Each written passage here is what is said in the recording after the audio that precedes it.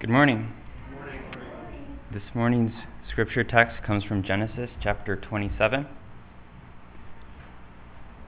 If you're following along in a pew Bible, it's on page 21. That's Genesis chapter 27. I'm going to be reading the whole chapter. So starting in verse 1. When Isaac was old, and his eyes were dim, so that he could not see, he called Esau, his older son, and said to him, "My son." And he answered, "Here I am."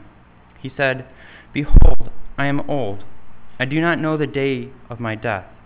Now then, take your weapons, your quiver and your bow, and go out to the field and hunt game for me, and prepare for me delicious food, such as I love, and bring it to me so that I may eat, that my soul may bless you before I die."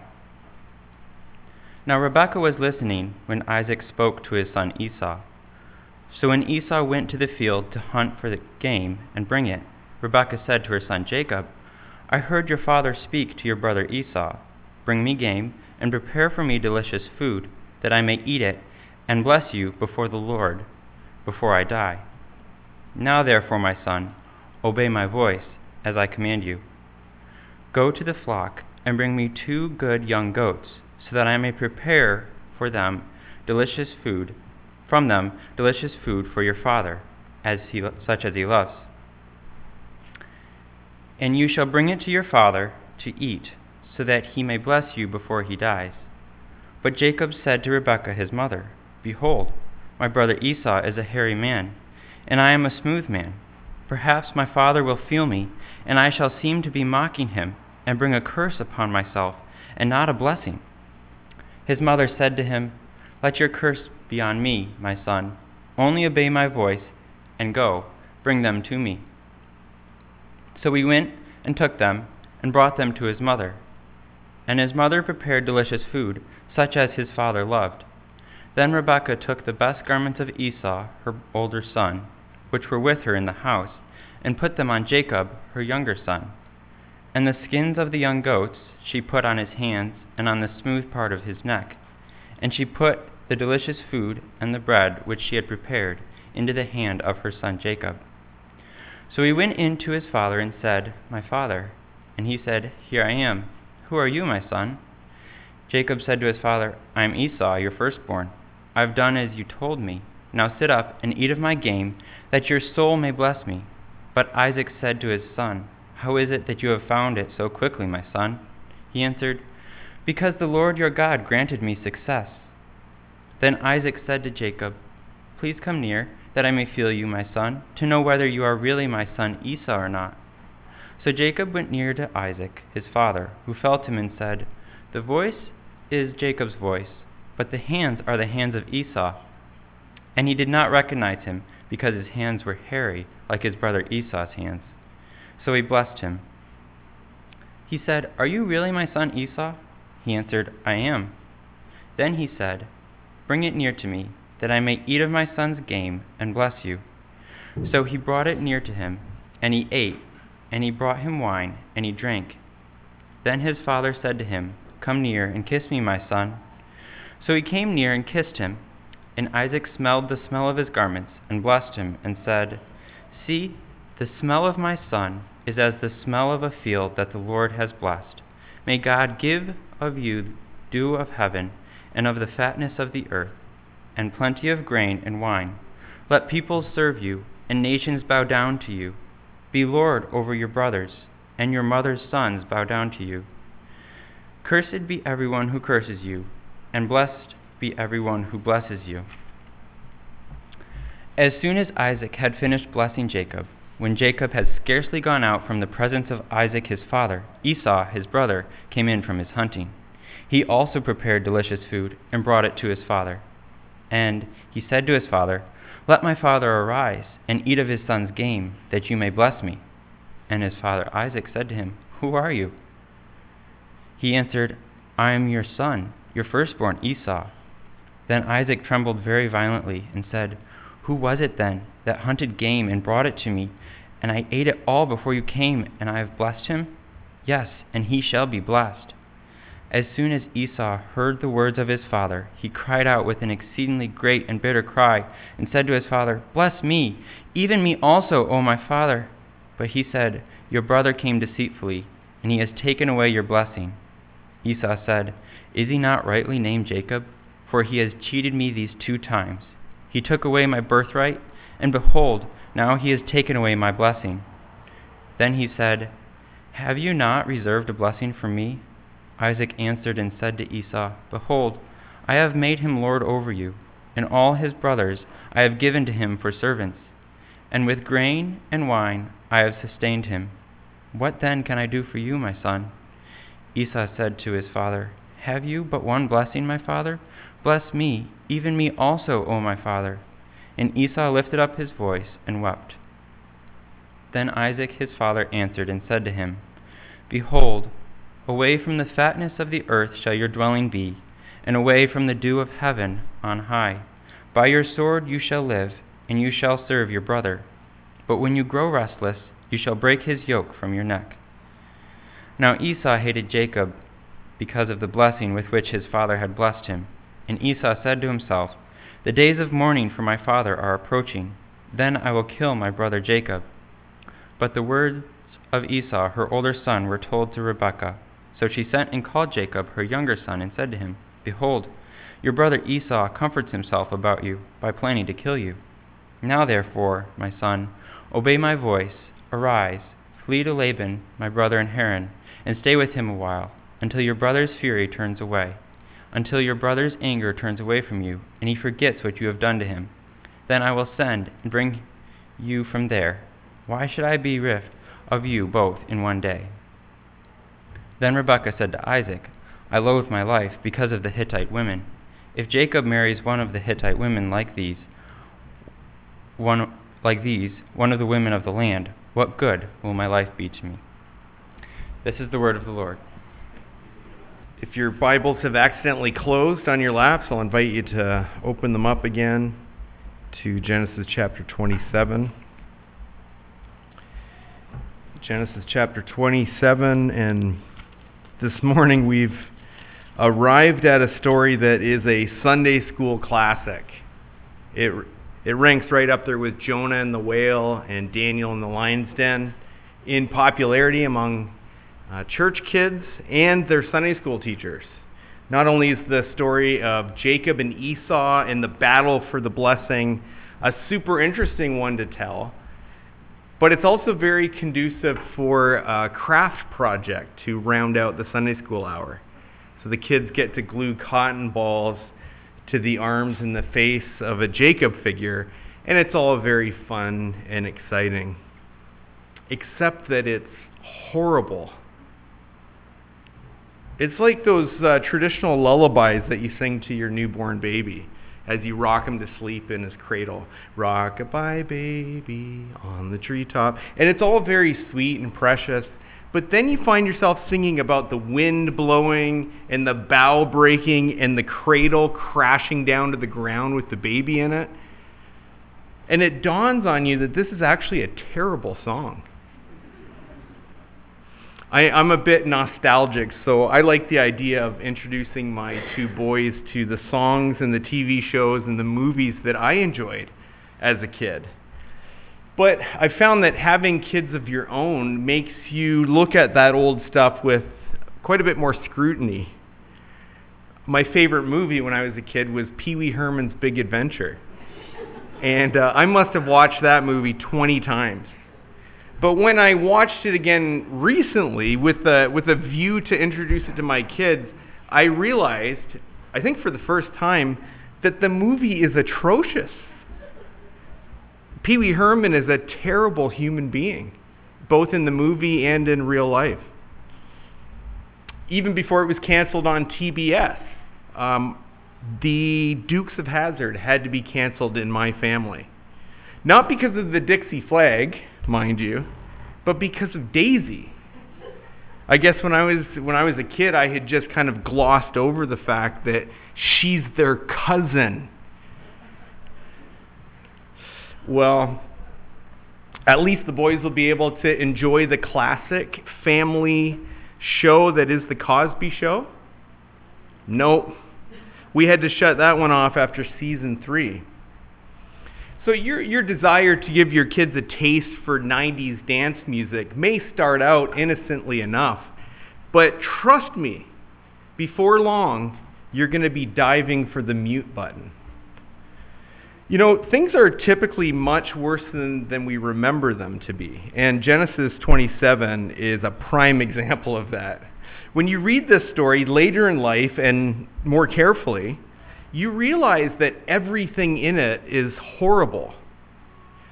There's more dysfunction in this one chapter than in an episode of the Jerry Springer Show, which incidentally is another piece of 90s culture not to introduce to your children. In that show and in this chapter, it's impossible to identify any heroes. Right? You know, stories typically have good guys and bad guys. But in the case of Rebekah and Jacob versus Isaac and Esau, they're all villains, every single one of them. To use the language that is in keeping with the theme of Genesis, they are all faithless at this critical juncture. Last week in chapter 26, we had the privilege of seeing how God's promises were seamlessly handed down to Isaac after the death of Father Abraham.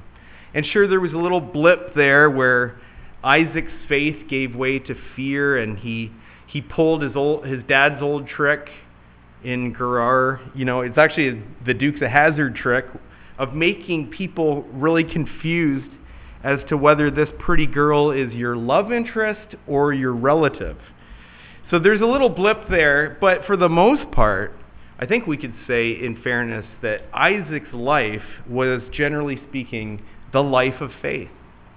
And we saw that it was characterized by belief in God's promises, by prosperity, by peacemaking, by prayer and praise. As we come to Genesis chapter 27, and as the promises of God are once again ready to be handed down from Isaac to the next generation, this is the kind of the next stage in salvation history. I think it's fair to say that we're prepared for the best after chapter 26. We've seen it done properly. We've seen it done faithfully. But what we actually encounter here in this chapter is a faithless fumbling when Isaac attempts to hand off the baton of blessing. It's just a disaster.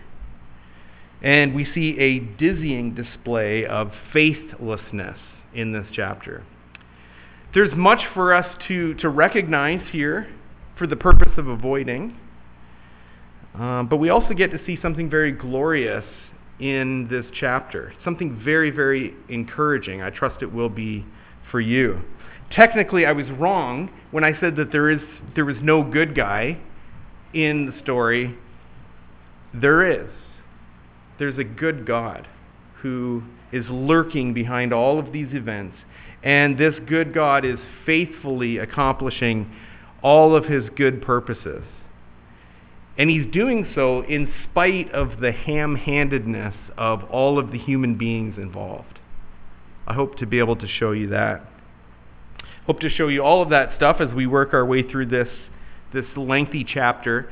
And I want you to see 3 main things from this chapter. I want to show you the conduct of faithlessness, the conduct of faithlessness, secondly, the consolation in faithlessness, and finally, the consequences of faithlessness. The conduct, the consolation, and the consequences. If you're the note-taking type, you can fill in some notes under those headings. We'll spend the bulk of our time on the first point, and the good news will be under that second point, right there in the middle, dead center of the bullseye. So that's where we're going. But first, I want you to consider the conduct of faithlessness. Now, by faithlessness, I mean walking by sight and not by faith. I mean doubting the promises of God. I'm talking about disbelieving that he has both the ability and the desire to deliver on what he has said that he is going to do. Of course, faithlessness is something that happens first in your mind and your heart, but it never stays there. It's not content to just be inside of you. You know how this works. The Bible speaks of this often, that the heart overflows. That which is in the heart overflows into words and conduct and all the rest. Conduct then becomes the fruit by which we can identify the tree. We can figure out what's in our heart by the conduct that comes from it. So I think it'll be helpful for us to see some of the conduct that is on display by the various characters in this chapter. And we do so that by the Spirit's help, we can recognize some of this stuff when it shows up in our lives and in our conduct. And quite honestly, we could spend all of our time digging through the depths of depravity that are on display here, but we'll have to just be satisfied to point out 3 Ds in terms of the conduct of faithlessness. First, there's dimness. Dimness. Verse 1 tells us that when Isaac was old, his eyes were dim so that he could not see. I know a little bit about what this is like because it happened to my wife this week. Not because she's old, don't let that get back to her, but because she had eye surgery. And until her eye heals, which it's doing very nicely, thank you for asking, until it fully heals though, everything for her is dim and blurry. She sees men as trees walking, to use the biblical terminology. And this is how it was for Isaac in his old age. This is how it is for many people. This is a very common problem. Can I get an amen, Norma? But it's hard not to understand this symbolically as well. In his old age, Isaac is experiencing a real spiritual dimness. He's not perceiving things with spiritual acuity. He's not seeing things sharply with the eyes of faith. And this is a hazard for Christians, even for old Christians, people that have been in the faith for a long time. One of my favorite Christian music artists is Robin Mark, and he has a song about this phenomenon, which goes in part like this. Men of a certain age are weary. Everything rolls along. Nothing has changed for 30 years now. It's still the same old song. Apathy for your anger, compromise replaced your rage. Things you once stood for, now you stay seated. Men of a certain age. It's a hazard in the Christian life to just grow careless and calloused and eventually dim, spiritually speaking. Now what happens is when dimness sets in, you go from spiritual sensitivity to sensuality. Sensuality. And that word typically has sexual connotations, but it doesn't need to. Really, it just means to be driven by your senses, your touch, your smell, your taste, your hearing, your sight. And I don't know if you noticed, but in the narrative, these 5 senses figure heavily, prominently all throughout. And they are very problematic. This is what gets people into trouble, especially Isaac. The point is that instead of being spiritually sensitive, Isaac is now being led by his senses. Or as the great Old Testament commentator Derek Kidner says, quote, "Unfitness for office shows in every act of this sightless man, rejecting the evidence of his ears for that of his hands, following the promptings of his palate, and seeking inspiration through, of all things, his nose." Isaac is just driven by his senses. And if you think back to Genesis chapter 3, you'll maybe recognize that this is what characterized the first sin as well. It occurred when Eve's senses took over. Quote, "When she saw that the tree was good for food, and that it was a delight to the eyes, and that it was to be desired to make one wise, she took of its fruit and ate. That's what plunged us into this mess in the first place, is sensuality, reliance on senses rather than on spiritual perception, rather than the Word of God. Right from the very beginning, right down to the present day, this is how we operate in our dimness. Spiritual sensitivity gives way to sensuality, and we're driven by our feelings and by our appetites. We make decisions based on what feels good or what sounds good to you, what feels right, what looks good. But that is faithless conduct. And because our senses are so unreliable, it always leads us to devastation. Always. So I really resonate with that old hymn, Spirit of God, descend upon my heart. I quote this from time to time. It's really my prayer. Because it puts its finger on my biggest need in the Christian life. And that is, what I don't need is some miraculous, heavenly, ecstatic experience to heighten my spiritual sensitivity. That's not what I should pray for. Verse 2 goes like this: I ask no dream, no prophet ecstasies, no sudden rending of the veil of clay, no angel visitant, no opening skies, but take the dimness of my soul away. That's what I need, and I suspect that's what you need as well. A second component of faithless conduct is deception. I suppose I don't have to labor this point too much, because really it's the theme of the whole chapter. You can see deceit at every turn from every character. First, you see it from Isaac. He's not some innocent old blind codger. He knows the oracle of the Lord. He knows God's predetermined plan that the older shall serve the younger.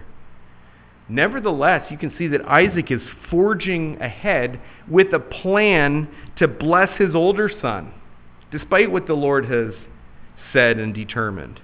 He wants to push ahead with this secret plan to bless his favorite son, his son the hunter, his son the chef. And so to pull this off, he is going to have to be very deceptive.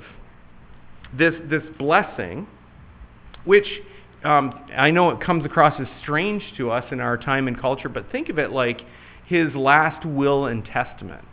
But it's even more stronger than that. It's an oath. It's a vow. It's a declaration that the Lord honors and blesses.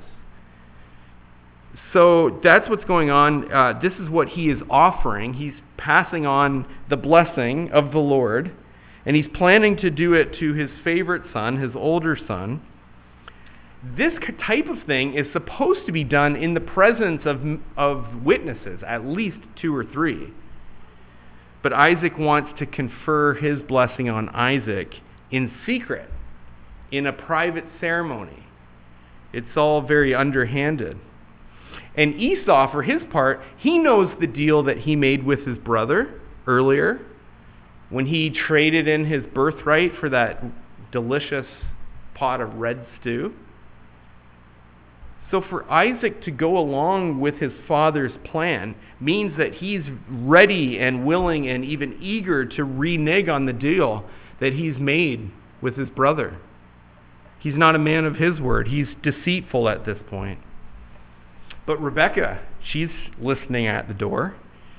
And right away she concocts a plan to rescue the blessing. The blessing, it appears, is in jeopardy. And as you know, Rebekah heard the same oracle from God. In fact, she heard it directly from the Lord, that the older would serve the younger. Now, if Rebekah is operating in faith, she would go to the Lord when the blessing appeared to be in jeopardy. After all, it's if you can say this reverently, it's the Lord's problem. This is his blessing. But no, in faithlessness, Rebekah takes matters into her own hands. And her plan requires heavy deception from beginning to end. And then Jacob, of course, he has to be in on the deception if it's going to be pulled off. So when his mom tells him the plan, really commands him to carry out this plan, his only objection has to do with the practicality of carrying it out. He doesn't raise a concern about the morality of the thing, only the practicality. So in verse 11, Jacob asks, how are they ever going to pull this off? Because he and his brother are so different. As we saw last week, in so many ways, they're noticeably different. They're palpably different. You know, Jacob was a smooth soy boy type, and Esau was a rough, hairy Brian Jacobs type.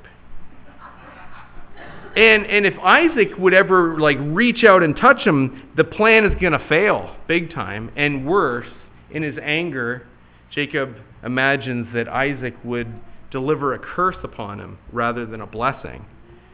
But Rebekah's got a plan for that too. She's got a deception for that too. So she pasted cotton balls, actually wool balls, on Jacob's hands and his arms and his neck, and probably a little tuft here in the chest coming out of his robe. And then she put him in Esau's clothes, which had that distinctive outdoorsy smell. Deception at every point. The deception continues. She made food that mimicked Esau's signature dish, the type of food that she knew Isaac just loved. And notice that word love there. When Isaac says, food that I love, and it's repeated, food that he loves, take note that that is an inordinate kind of love. That's not just something that you like, desire. That's a deep passion. Again, we see that Isaac is off the rails here. He's loving something other than his God with an inordinate love. Anyway, Rebekah is able to prepare it just the way Daddy likes it. So Jacob, posing as his brother Esau, brings the food to Isaac. And this is just masterful storytelling. You know, the suspense really kills us at certain points. It seems like Isaac is not going to be deceived. He recognizes his voice to be the voice of Jacob, and he's suspicious because of how quickly all of this came together. He was doing the math in his head, and it didn't feel like enough time to go out and shoot the animal and then butcher the animal and then make this food. But Jacob had an explanation for that as well. Look at verse 20. He was able to do this so quickly because the Lord your God granted me success. Of all of the deceptions in this chapter, I hope you can see that one is the absolute worst. That's not just lying. That's blasphemy. Talk about taking the Lord's name in vain. Here, Jacob is making the Lord party to his deception, and that is utterly disgusting. That's disgusting. But I wonder, do you ever do this? In your faithlessness, do you ever try to work out your plan for how you can make things happen in the flesh? You know, solve all of your problems with your schemes. And then you tell yourself, or you tell other people, that the Lord is leading me to leave this church, some church, for another church, for some ridiculous reason. Or that it was God's providence that brought this person to you, this person that you have absolutely no business being with, biblically speaking. That it's God's will that you marry him or divorce her, or that you take that job which is going to require you to compromise in a multitude of ways. Listen, leave God out of your deception. It's blasphemy. Here's a good rule of thumb. Whether you're doing a jigsaw puzzle or you're putting IKEA furniture together, I've learned this over the years. If you have to jam the pieces together If you have to get out like your saw and whittle stuff down, something's not quite right. Maybe you should look at the directions again. You shouldn't have to force things. And the same is true when it comes to the Christian life. If you have to lie and deceive and cajole and manipulate, if you find yourself doing this with frequency in your Christian life, then something has gone terribly wrong. It doesn't work that way. God doesn't ask you to do those things. This is not the conduct of faith, it's the conduct of faithlessness. And it's strong evidence that the flesh is at work and not the Spirit. Okay, so we've seen dimness, we've seen deception. Let's look third and finally under this heading, another faithless conduct is disunity. Disunity. Talk about a dysfunctional family. They're all deceiving one another. They're not communicating with one another. They're dividing along lines of favoritism. And it starts at the top. It starts with the marriage. It's very clear, isn't it, that the love that Isaac and Rebekah had for one another at the beginning had evaporated by this stage of the game, such that they're not even talking to one another. And worse, it's not just like a silent stalemate, they're actively scheming against one another. Obviously, the brothers are divided too, and if their rivalry was bad before this incident, it's going to get way worse afterwards. Someone has observed that in no scene of this story are the four of these family members together all in one place. And I think that is significant. That's another sign that something has gone horribly wrong.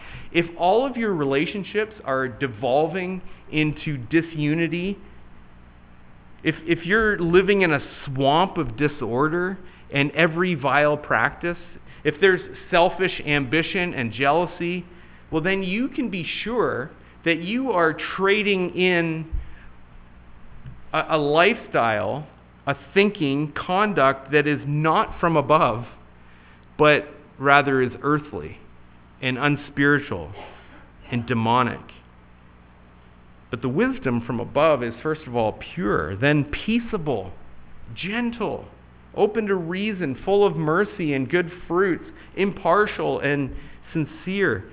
And it results in a harvest of righteousness by those who sow in peace. That's James 3, a passage that I know that you're familiar with, but it plays out. You can know something by its fruit. And when the fruit is all disorder and disunity, then you know that there's something really gone wrong at the roots. The whole thing is a disaster. There's dimness, there's deceit, there's disunity, there's so much disorder. It's all the fruit of faithlessness. And this is what you get when you begin to walk by sight and not by faith. This is what you get when you start believing that the Lord is bungling all of his promises to you, and that somehow he needs you to swoop in and help him bring all of his promises to pass. This is bad news. And maybe you're wondering, is there any good news? And I'm happy to say that there is. This brings us to our second point, the consolation in faithlessness. Is there any kind of consolation? This whole scenario is shot through with sin. There's sin at every point from every person involved. What is the end result? Well, I think Isaac sums it up best at the end of verse 33. When speaking of Jacob, he says, "Yes, and he shall be blessed." If you want kind of a summary of this whole chapter, that's the phrase that sums it up. Yes, Jacob is going to be blessed. You see, Isaac had mistakenly pronounced the blessing on Jacob. He didn't intend to. In verses 27 to 29, we hear the substance of that blessing, which It involved property. It spoke of a blessed field. It involved possessions, the fatness of the earth, dew, plenty of grain and wine. It involved Jacob's rulership, not just over the nations, but even over his own family. And it involved others being blessed or cursed, depending on their relationship to him, the Blessed One. And perhaps that last part, cursed be everyone who curses you, and blessed be everyone who blesses you, that rings a bell, doesn't it? And that last part helps us to understand that what Isaac was imparting was the blessing of God. This is the same language that God had used when he spoke his promises to Abraham and Isaac. And now we see that these same promises are coming to Jacob. This is God being faithful to further his promises and to fulfill his promises. And that, friends, was never in doubt. It was never in doubt. God was always going to do what he said he was going to do. But the astounding thing here is that God is accomplishing his purposes, not just in spite of human wickedness, not just in spite of sinful efforts to thwart his plan, but amazingly, mysteriously, God accomplishes his purposes through man's willful sin. I'm not here to tell you why he does that or how he does that, but I am here to tell you that he does that. On second thought, I suppose I could take a stab for why he does that. It's to the praise of his glorious grace. It's to show forth the awesome sovereignty of our great God. We'll get to see lots more examples of this kind of thing as we work our way through the rest of Genesis. And the most notable one comes at the very end of the book, in the case of Joseph. And you know that story well enough to know that the whole story is full of sin, sin, sin. But actually, the whole story is about sovereignty, sovereignty, sovereignty.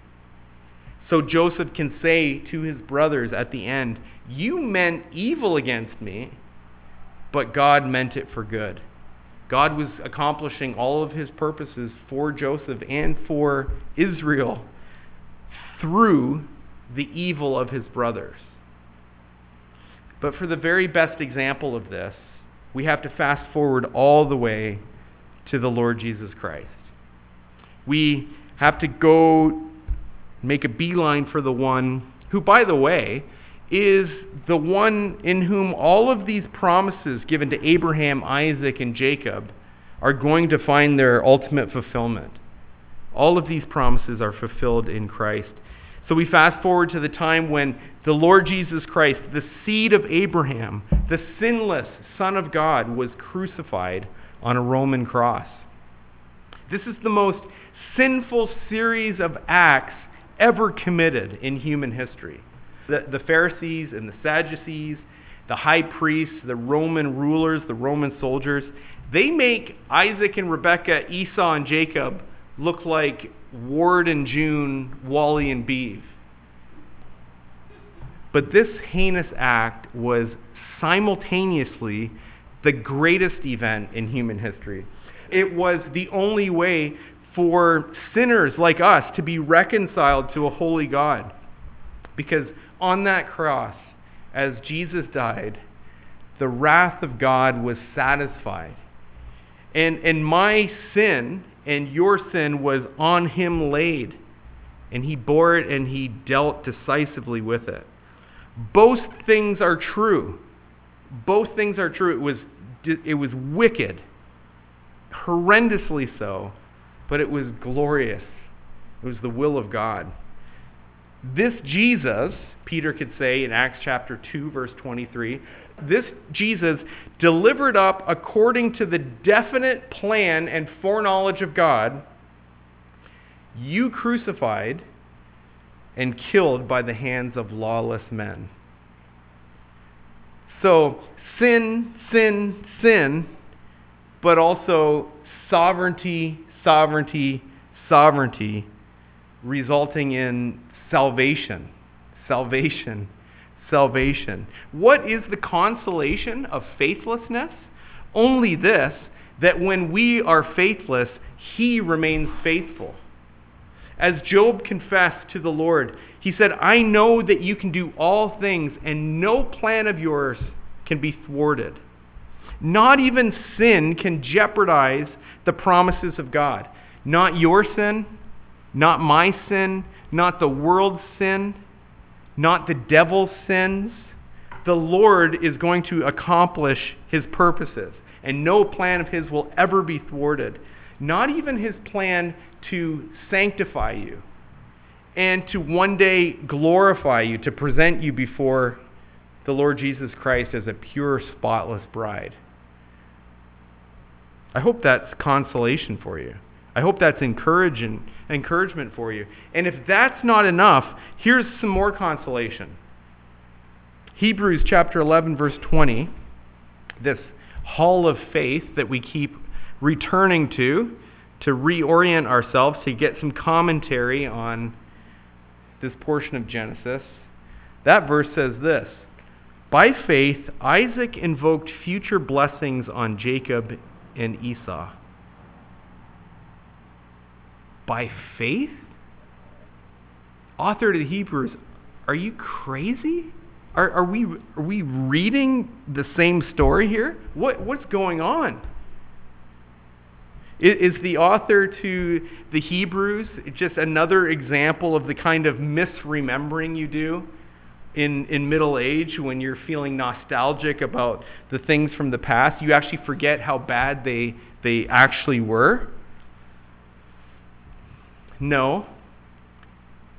The misremembering is on God's part. This is a God who, in Christ, forgives all of our iniquities and remembers our sins no more.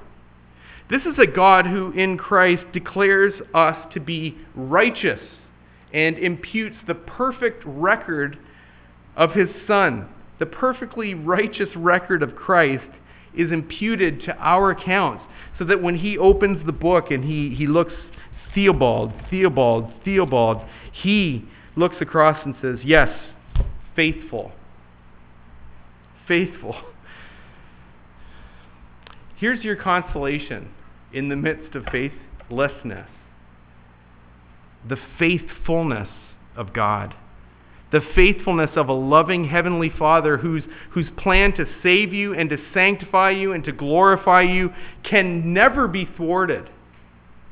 And all of this to the praise of his glorious grace. Let's just look thirdly and finally, briefly, at the consequences for faithlessness. What shall we say to these things? Shall we go on sinning so that grace may abound? Since nothing can thwart the plan of God, not even my sin, does that mean that I can just sin without consequence? That's not a lesson you should learn from this text. In fact, the story shows us the opposite.